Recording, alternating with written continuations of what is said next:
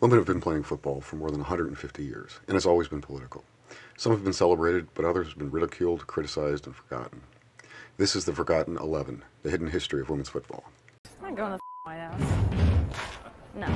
You know, there was a lot of critics talking about us, but we're back, so suck on that one. Give me the effing ball. Playing like a girl means you're a badass. Welcome to the Forgotten 11. I'm Chris McGlynn.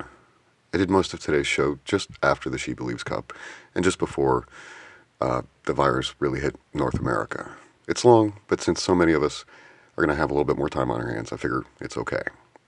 You can follow the show on Twitter at ForgottenXI and share with your friends. Be safe. Wash your hands.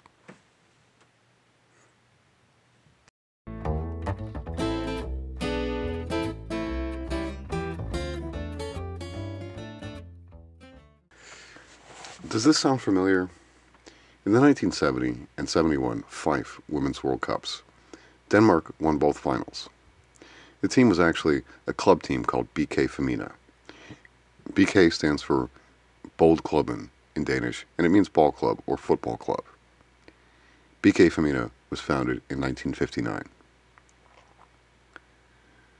Femina was a Danish women's magazine founded in 1874. In 1903, Femina caused a scandal by publishing the word brassiere, or bra, in their women's magazine. Yeah, I guess they were operating under the assumption that in a women's fashion magazine, women might want to read about their own clothing. In 1952, they expanded to cover all women's issues. From all accounts, they were fairly progressive. In the summer of 1959, they sent a reporter named Alf Morkeberg to a town called Slagelse, not far from Copenhagen, to cover a women's exhibition match between student nurses. A man named Alan Anderson had seen a group of these nurses playing football several times and asked them to play an exhibition during halftime at a men's match. Anderson later said, "I originally suggested to the girls the idea of playing a football match. They were immediately enthusiastic. Since that day, I haven't been able to persuade them to pick up a handball." Morkeberg was impressed with the women's skill. He decided to talk to the magazine and some players about creating a permanent team. In October of 1959, BK Femina was born. The magazine would supply their kit, pay their travel expenses. Alf Morkeberg would write a weekly column in the magazine about the team and their matches. In the spring of 1960, Femina magazine held a women's tournament with 29 teams. With the help of professional trainers hired by the magazine, BK Femina won not only the tournament, but all but one of the 30 matches they played in 1960. In 1962, the magazine would withdraw its financial support. But the team found new sponsors. And if you don't know the history of football, this might not sound like a big deal. At the time, though, it was a very big deal. From the founding of the English FA in 1863, football was strictly amateur, meaning no one got paid to play it. This was because the original men who played and created the English FA were upper and middle class men who thought manual labor was beneath them. They also thought that if money were involved, then there would be cheating and match fixing. The clubs could make money, but there were strict rules on how they could spend it. There were obviously some scandals. Some of the first ones involved giving players jobs at local companies where they didn't really have to work, or sometimes even show up. There was also something called boot money. Boot money was money the players would find in their boots after a match. So by the 1880s, tons of players were getting paid under the table. Matches were sometimes overturned when it was found out that professional players were there in the teams. In 1884, things came to a head after a professional Preston North End won an FA Cup match against the proudly amateur Upton Park FC. Upton Park wanted the match overturned. Preston North End obviously didn't. Preston North End and 30 other professional teams in the FA decided that if the FA wasn't going to allow professional players, they would create a British Football Association to rival the English FA, and it would allow players to be paid. The FA had to relent, knowing they would lose all their players to a fully professional association. But they set a strict salary cap for the players that was solidly middle class, so no one was getting rich from playing footy. Some countries enforced this strict amateurism until the 1990s. And the salary cap was in place into the 1960s in England. Denmark didn't allow professional players until 1978. So BK Femina finding financial backers in the 1950s and 60s was actually a big deal at the time. Even if the players weren't getting rich off their matches, they could at least play for free and maybe make a little extra money. The thing to understand here is that because FIFA wanted nothing to do with women's football, the teams and players could do what they liked. With FIFA ignoring the women, they could invest their money where they liked. They didn't need to worry about FIFA's salary cap or club financial rules. Teams like BK Femina could pay their players' expenses, even go on international tours. In 1968, BK Femina traveled to Czechoslovakia to play matches there. They even picked up 2 Czech players for their squad. There weren't many women's teams in Denmark at the time, but there were enough that the teams themselves formed the Danish Women's Football Union to oversee the matches. BK Femina played against both women's teams and young men's teams, sometimes raising money for other clubs or at exhibition matches. They beat nearly everyone they faced short of top men's clubs. They were masters of their own fate and masters of their own wallets. In 1969, BK Femina was invited to Fife's European Cup of Nations. In the final, they narrowly lost to Italy. But their second place finish ensured that they would be invited back for Fife's 1970 Women's World Cup. After they won the 1970 Women's World Cup, they got a lot of attention both at home and abroad. They became the first Danish women's team to be paid directly by sponsors. The world champions were in advertisements. People in Denmark began to wonder why women weren't recognized on the pitch. People actually seemed to care. The Danish Football Union had to issue a statement about why they didn't recognize the women's game. In the spring of 1971, 200 teams registered with the non-FIFA sanctioned Danish Women's Football Union. And for Fife's second World Cup in Mexico in 1971, the Danish Women's Football Union could pick a team that was truly a reflection of the whole country, although the core of the team was still BK Femina. If you remember, Denmark beat Mexico 3-0 in the final with Susanne Augustussen's hat-trick. Danish newspapers hadn't sent any reporters to Mexico, and so had to rely on newswires and interviews with the players when they returned home. The team had a plan. Now that they had won the World Cup twice, they would tell the media that their priority was to get women's football admitted into the Danish Football Union. And this would be their undoing. The Danish Football Union declared in 1971, quote, "No direct association with the union can be contemplated for as long as women's football has the financial backing of magazine publishers." Remember that Femina hadn't sponsored the team in nearly 10 years, but they had accepted other sponsors, which offended the union's amateurism. But in June of 1971, the European Union Football Association, or UEFA, asked the men's associations of Europe to admit women into their organizations. This was a bit of an end run around FIFA, but it worked in many countries. In February of 1972, the Danish Football Union admitted women into their organization.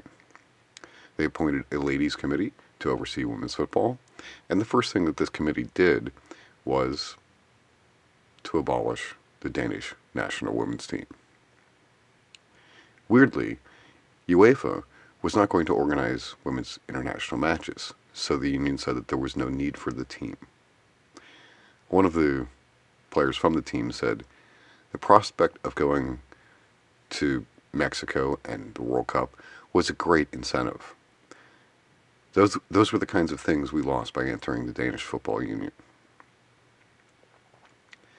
The Danish Football Union did resurrect the women's team later that year, but the administration of it and the women's game in Denmark now went to the mostly male Danish Football Union, and for them, it wasn't a priority. The 20,000 female players, happy to now have a league, continued to play and train for their clubs and took what they were offered. In 1979, the Danish women won a non-FIFA sanctioned European Championship, and they were again in the news. They complained that there was still no national championship. The women published a magazine called Focus on Women's Football and organized their own Women's Division Association. They were just tired of taking what they were given and were demanding the Danish Football Union do more. Danish women's football stagnated in the 1980s, and it wasn't until the 1990s that there was much improvement. And that was largely due to the establishment of the FIFA Women's World Cup, which had taken women all over the world decades to secure.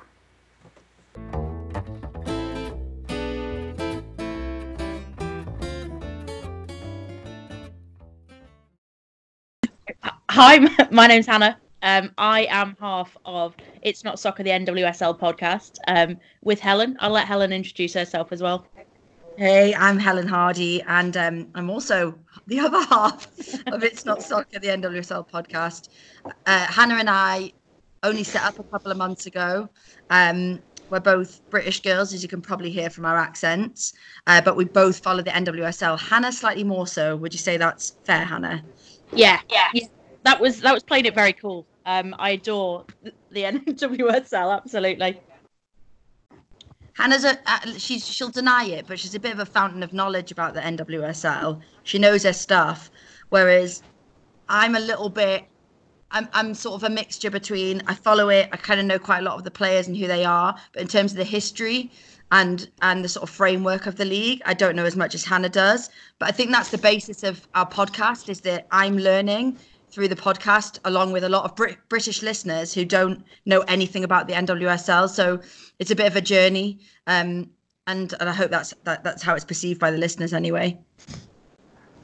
Okay. Well, part of the reason I wanted you guys on the show was the recent filing by U.S. Soccer against the U.S. women's national team. For anybody that's not aware, U.S. women's team are suing the federation for equal pay. Now, what do you guys know about the U.S. lawsuit? So I've kind of followed it for since it's been in the press. I'm a big fan of the US women's national team, and it will destroy some other Brits to know that I have a tendency to follow the US national team slightly more than the Lionesses for all my sins. So I've stayed really close to the news. I think there's some really interesting stuff coming out of the lawsuit. Every time we see more documents released as well, it's kind of fascinating to see maybe the way US soccer is handling it. I think particularly recently with Carlos Cordeiro, I'm sure we'll go into it.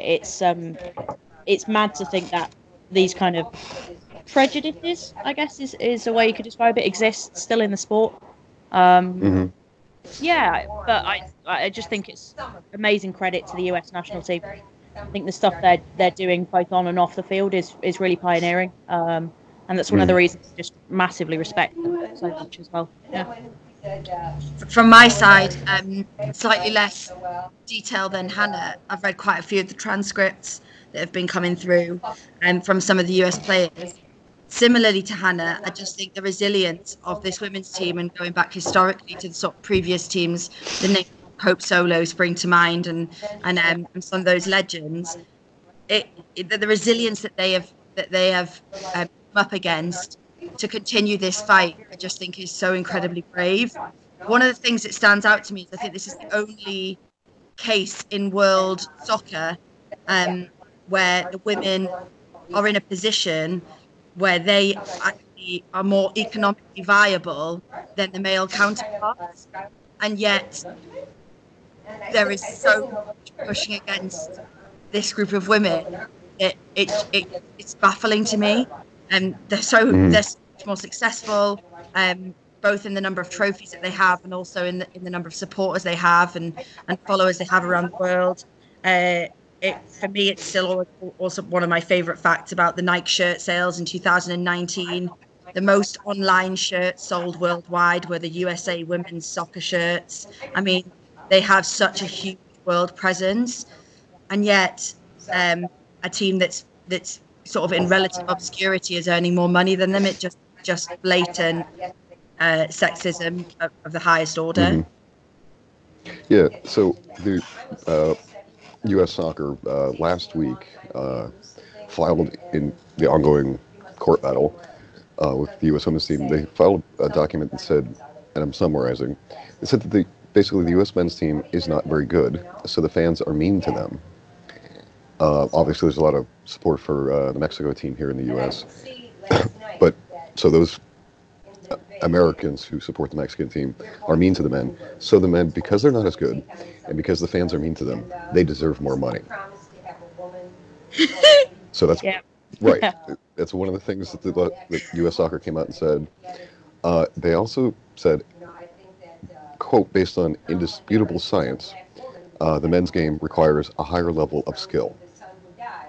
Which when I saw that, my jaw hit the floor. Like, in 2020, you think that there's science that backs that up. For me, I think there's so many different historic cases that you can rely on to sort of present this sort of scenario that happens all the time. And what it is when the women weren't as economically viable, they relied on that information. And now that women are more economically viable, they'll rely on something else. There will always be something that means that women are not as worthy as men in certain arenas. One of them being soccer.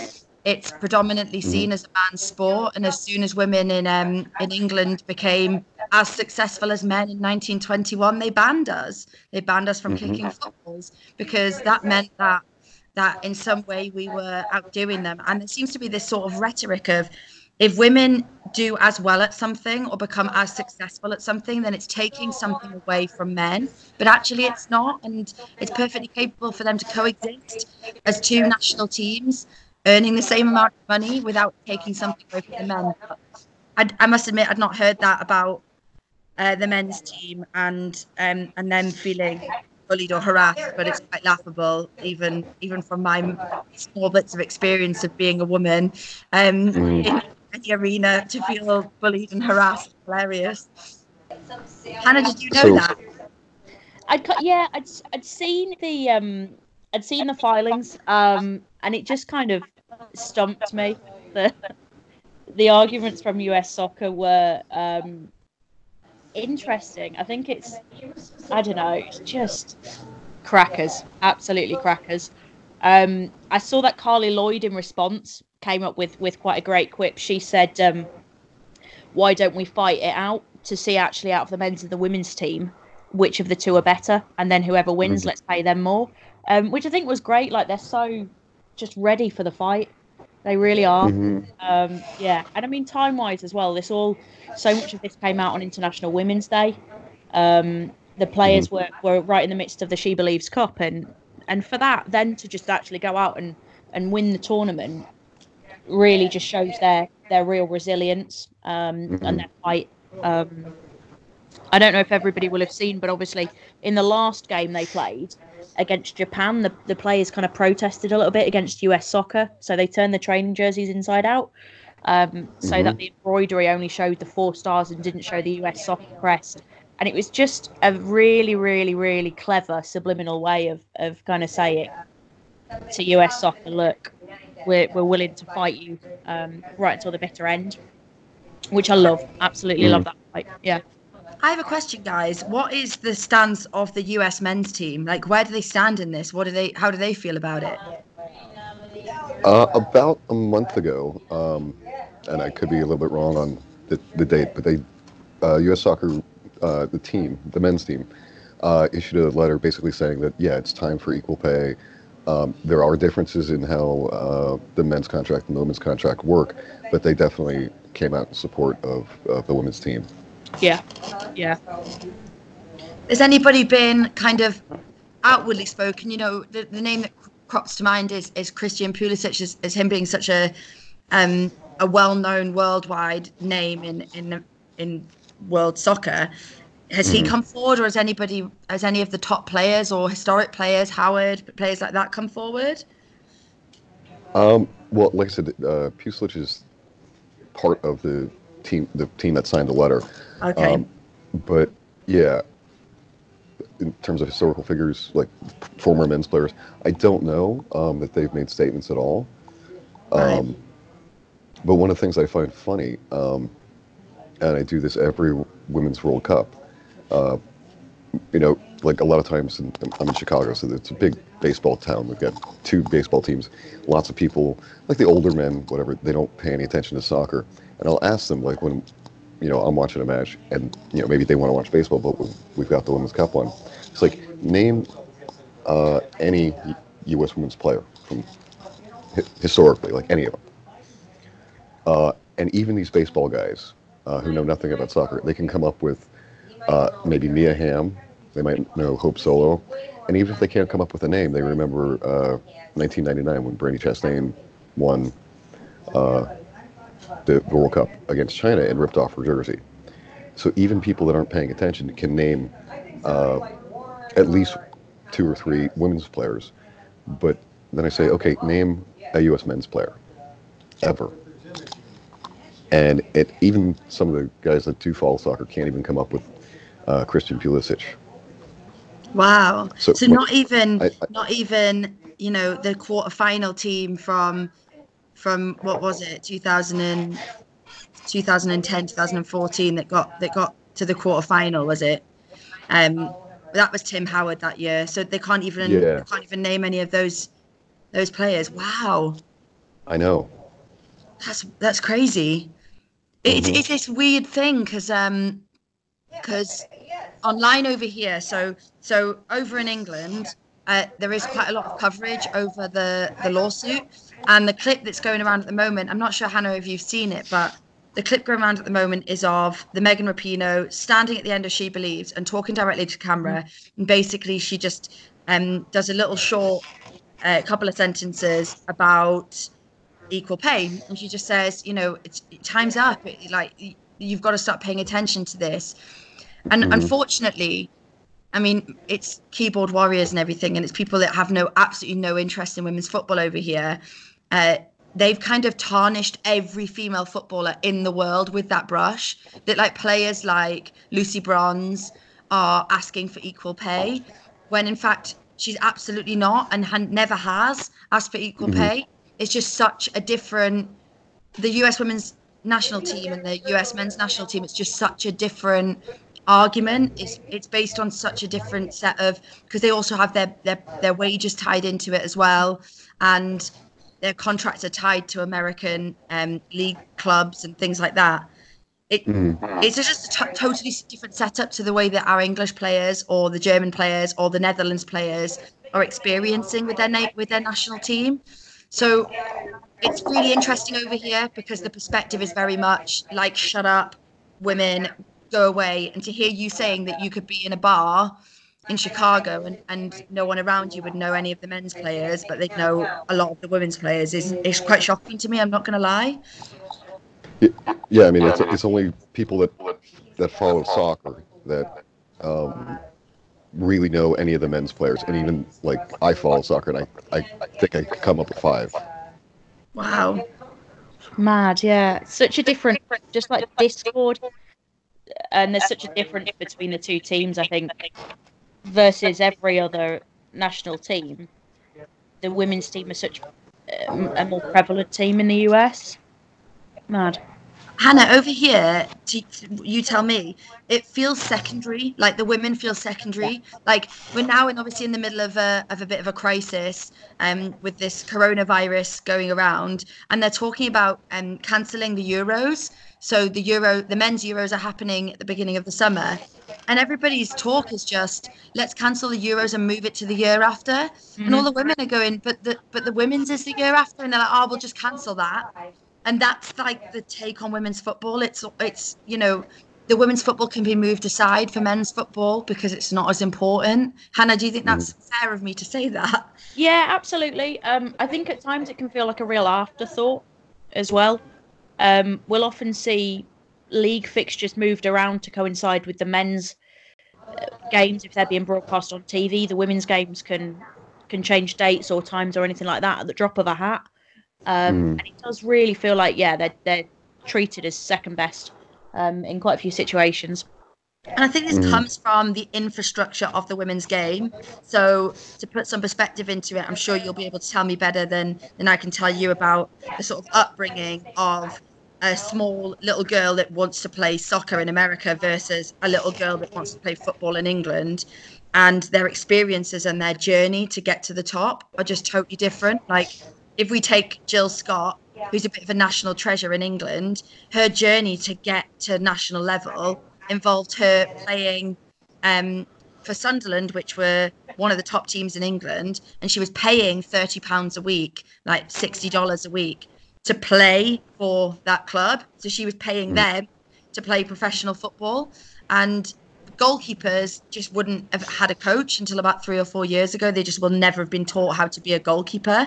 So all of these sort of basics are never taught. Whereas you tell me and confirm whether I'm telling the truth here. But in America, it feels like a little 6-year-old girl who's like, Mum, Dad, I want to be a soccer player. There will be somewhere for her to go to actually have that foundation. And there's the prospect, even in the 90s and in the noughties, there was the prospect that she might be able to go to college and then might be able to become a professional footballer. And she might be able to play for her country, and she might be like blown up 20 foot tall on the side of a building. Like even back then, that was a prospect. In England, I could not have told you the name of an English female player when I was a little girl. I couldn't. Hannah, am I being fair? No, I would agree. I think the only thing I really remember growing up was the film Bend It Like Beckham. And the aspiration in Bend It Like Beckham was for players, they wanted to move to America and play in America, because that was the epitome, that was where the professional leagues were, and that was actually every little girl that played football, that was her dream. Every little girl that played football in England wanted to be the male footballer. They wanted to be David Beckham. I wanted to be Alan Shearer. I mean, that's what it was. That's what it was like. You weren't looking up to Mia Hamm. You weren't looking up to some of these legends of the day. You were looking up to men. So there was nowhere. There was no glass ceiling. It was definitely a brick wall for Hannah and I in England. Yeah, I mean, last summer I saw on BBC a reporter's at a girls' football practice. And asking, all these little girls, who do you want to be when you grow up? And this is just last summer during the Women's World Cup. And, obviously they're all playing, but almost every single one of them said, I want to be, Wayne Rooney or this male player or that male player. And then the reporter said, well, have you ever heard of Lily Parr? And they're like, who's Lily Parr? Yeah, she's actually the only female statue of a footballer in the world. Did you know that? I think there's one of Brandi Chastain now somewhere. Is there? Oh, that's wrong. amazing. They built a statue of Lily Parr in Manchester at the National Football Museum. But she was from Ditka Ladies, wasn't she? So she played the best women's teams of all time, arguably. Yeah, absolutely, arguably. I mean, as I pointed out before on the show, they didn't have a league. And, they played during the ban, but, I mean, Lily Parr had nearly 1,000 goals in her career compared to, like, Messi or Ronaldo, who were supposed to be the best, at least of our generation. They each have, a little over 700 goals. So, Yeah, She was I just pretty find it. good. Yeah, absolutely. But I just find it amazing that nobody knows who she is. Do you find it amazing, or do you think that it's pretty standard of kind of? I think it's much more a British problem, but it's secondary. I mean, it would never be viewed in the same way as Pele or as any other historic legend in men's football. And the amount of goals that those players scored, it just wouldn't be viewed in the same light in England. Well, yeah, and I think I forget which one of you were talking about it earlier, but the self-fulfilling prophecy of women's football. For me, Yeah. the interesting part is when both women and men are starting from the same place. There isn't a huge difference in standards. So you note that the top men's team were ultimately beating the women's team, but when the women were put alongside men of a similar caliber, they were tossing most teams aside and they were beating them. So that to me is really interesting, because that's one of the biggest arguments against women's football around the world, is that the standard isn't good enough. The reason the standard isn't good enough is because they've never been given the support. Right. The part of the reason you can't compare women's football stars to men's football stars is because men had all the support. Yeah, You know, essentially like- that's what it comes down to. Yeah, and one of the things in the United States that you were kind of touching on that made the United States women so good. Are you guys familiar with Title IX? No, what is that?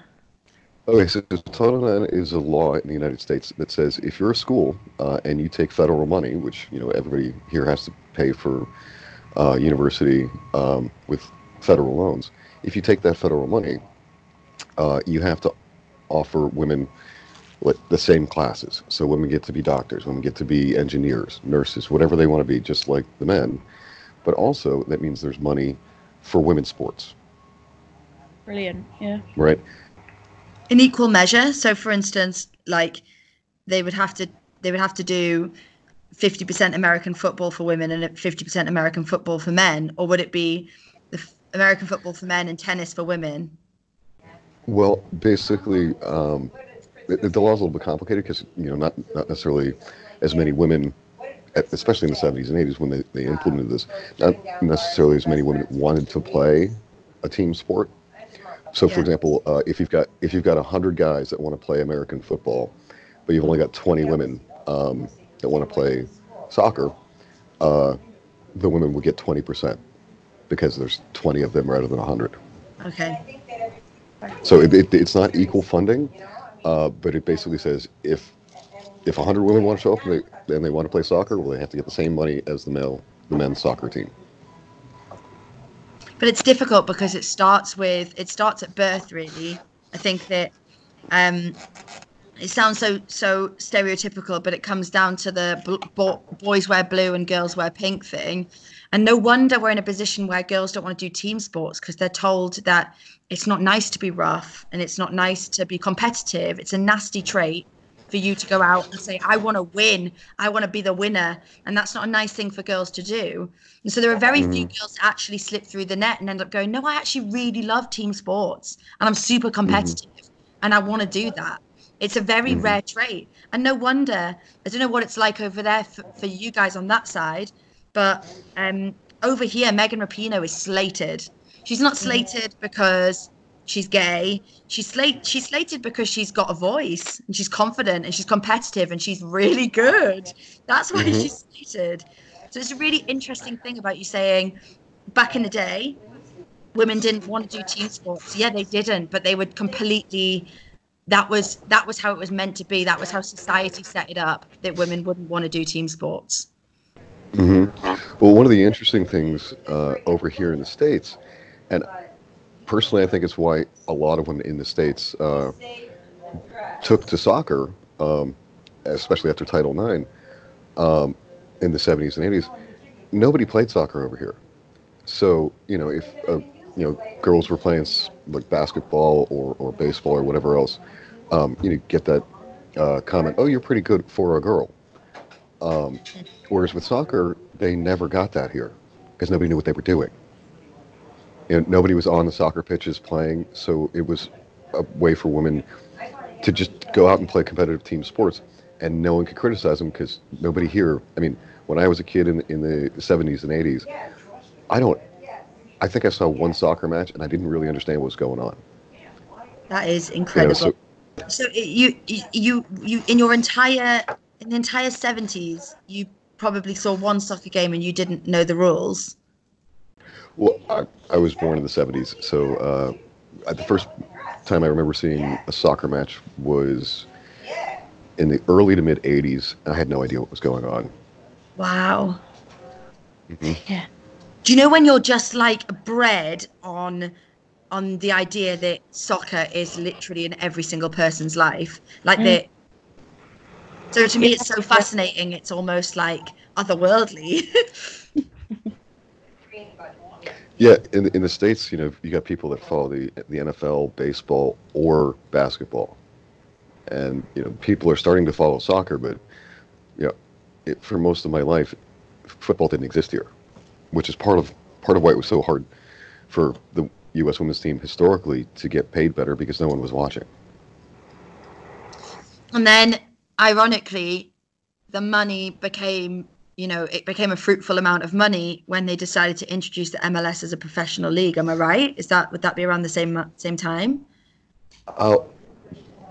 MLS started in the 90s, and there were several previous men's soccer leagues that all kind of fell apart, which is why MLS has such a weird structure right now.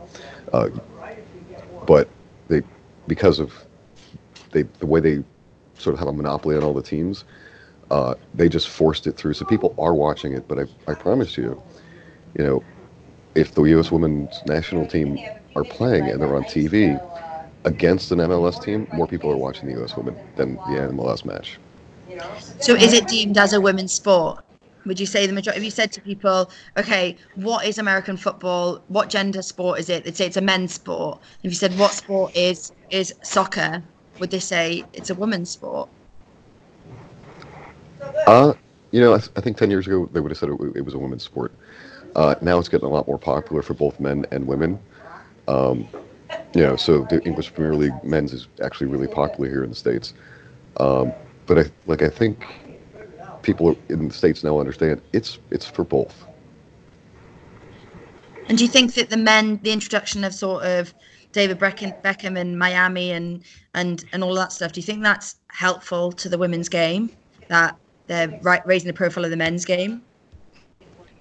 I wish, but I'm not really sure how to answer that, because MLS and NWSL aren't coordinated.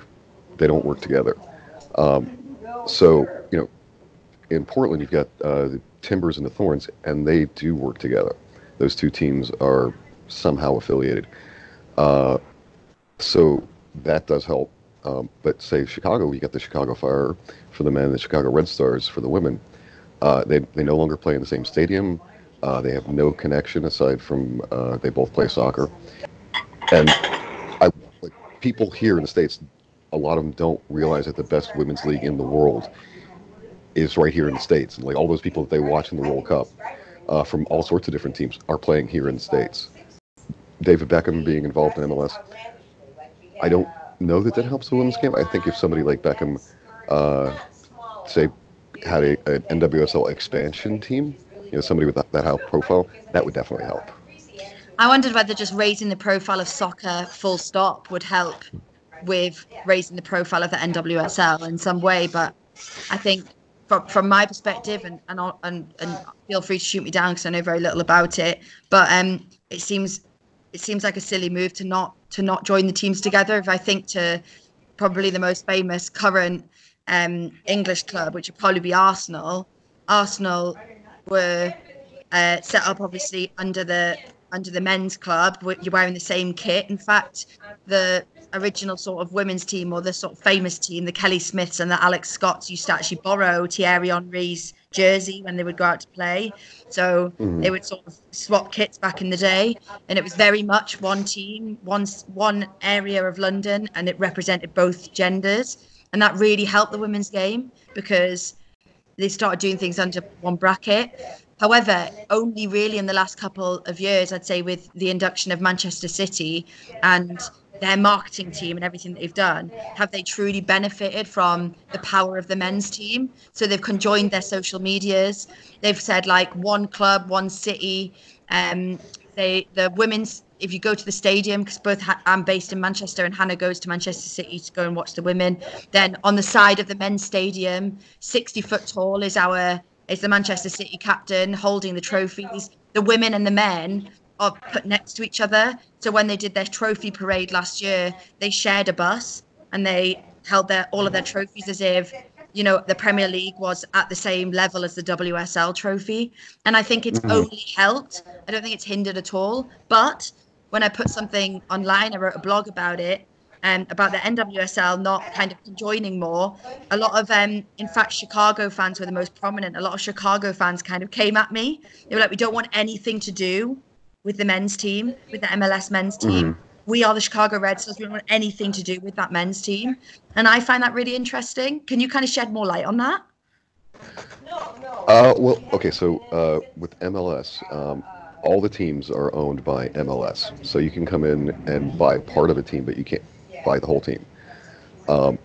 And like I said, some of the men's teams support the women's team, some don't.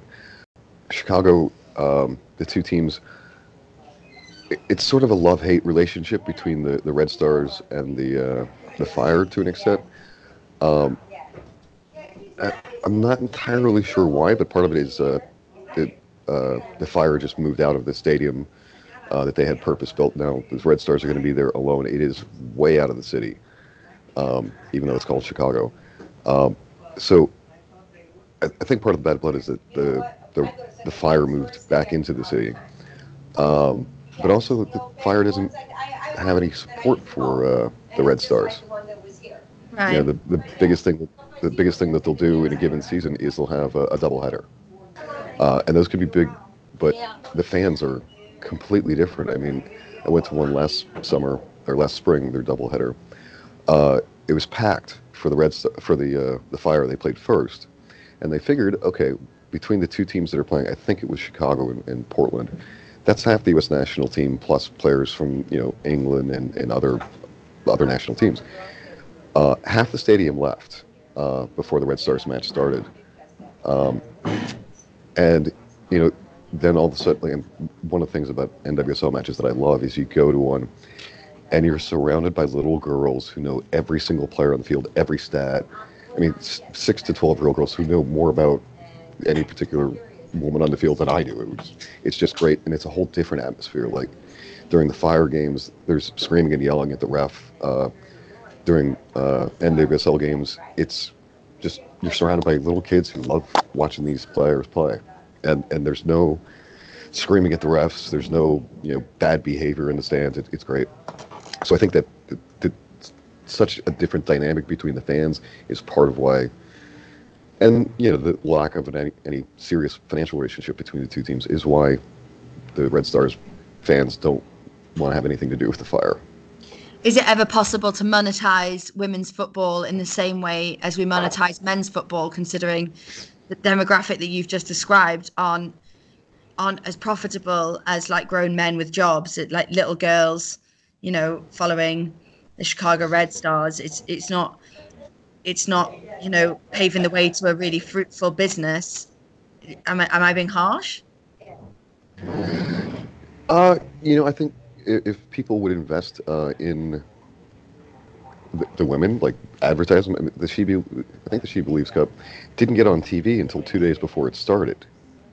So I think a big part of it is marketing the women's game. It's just not done to the same extent that it is for the men's game. Yeah, totally. I think we saw the same as well with the Olympic qualifiers. I remember seeing a lot online about they had the CONCACAF tournament, and actually there was, until very, very shortly before the tournament was hosted, there was just no kind of outlet for people to engage with it and to watch it. And that's really frustrating when you look at the stats, for example, when ESPN took on the NWSL towards the end of last season as their streaming partner. I think viewing figures either went up, it was between 50 and 70%. So it was a tremendous number, and it just kind of goes to show that if there is a place to watch it and for fans to engage with it, people will come. I know Helen and I have talked on numerous occasions about merchandise, and actually if you're able to buy merch from a club, whether that's a shirt or a scarf or a hat, people will spend the money, but it's just so hard to acquire from so many NWSL clubs in comparison to a men's side. Oh yeah, well, I mean, at the doubleheader that I mentioned last season, so there's a proper booth to buy the men's kit and all this. It's like a proper store. Yeah. I'm sorry, the Red Stars are in a tent next to it, which is just like, wait, yeah. It's like it's this. I sorry to sound like a conspiracy theorist, but it feels to me, as somebody that works in marketing and finds this stuff really fascinating, it seems to me that this is intentional. We have an audience that want to buy these kits, and they're prominent. So if I give you an example, over here in England, I posted about the Portland Thorns shirt because it's quite a cool shirt. I personally follow the Portland Thorns, and they're one of my favorite teams. Tobin Heath is one of my favorite players ever. So I've been trying to source a Thorns shirt in the UK, and the Thorns are actually one of the best marketed teams in the NWSL. Maybe in my humble opinion, but they're one of the most followed. They managed to get 25,000 to their stadiums on a regular basis. They've got a real sort of cult following now as a result of their work. And the shirts, you can buy them from their website for something like ridiculous, like $140 or something. And then you can go on to a lot of the English websites, a lot of the sports websites, and you can buy sort of any MLS club, any sitting at the bottom of the table that have absolutely no followers, all the way up to sort of the Atlantas.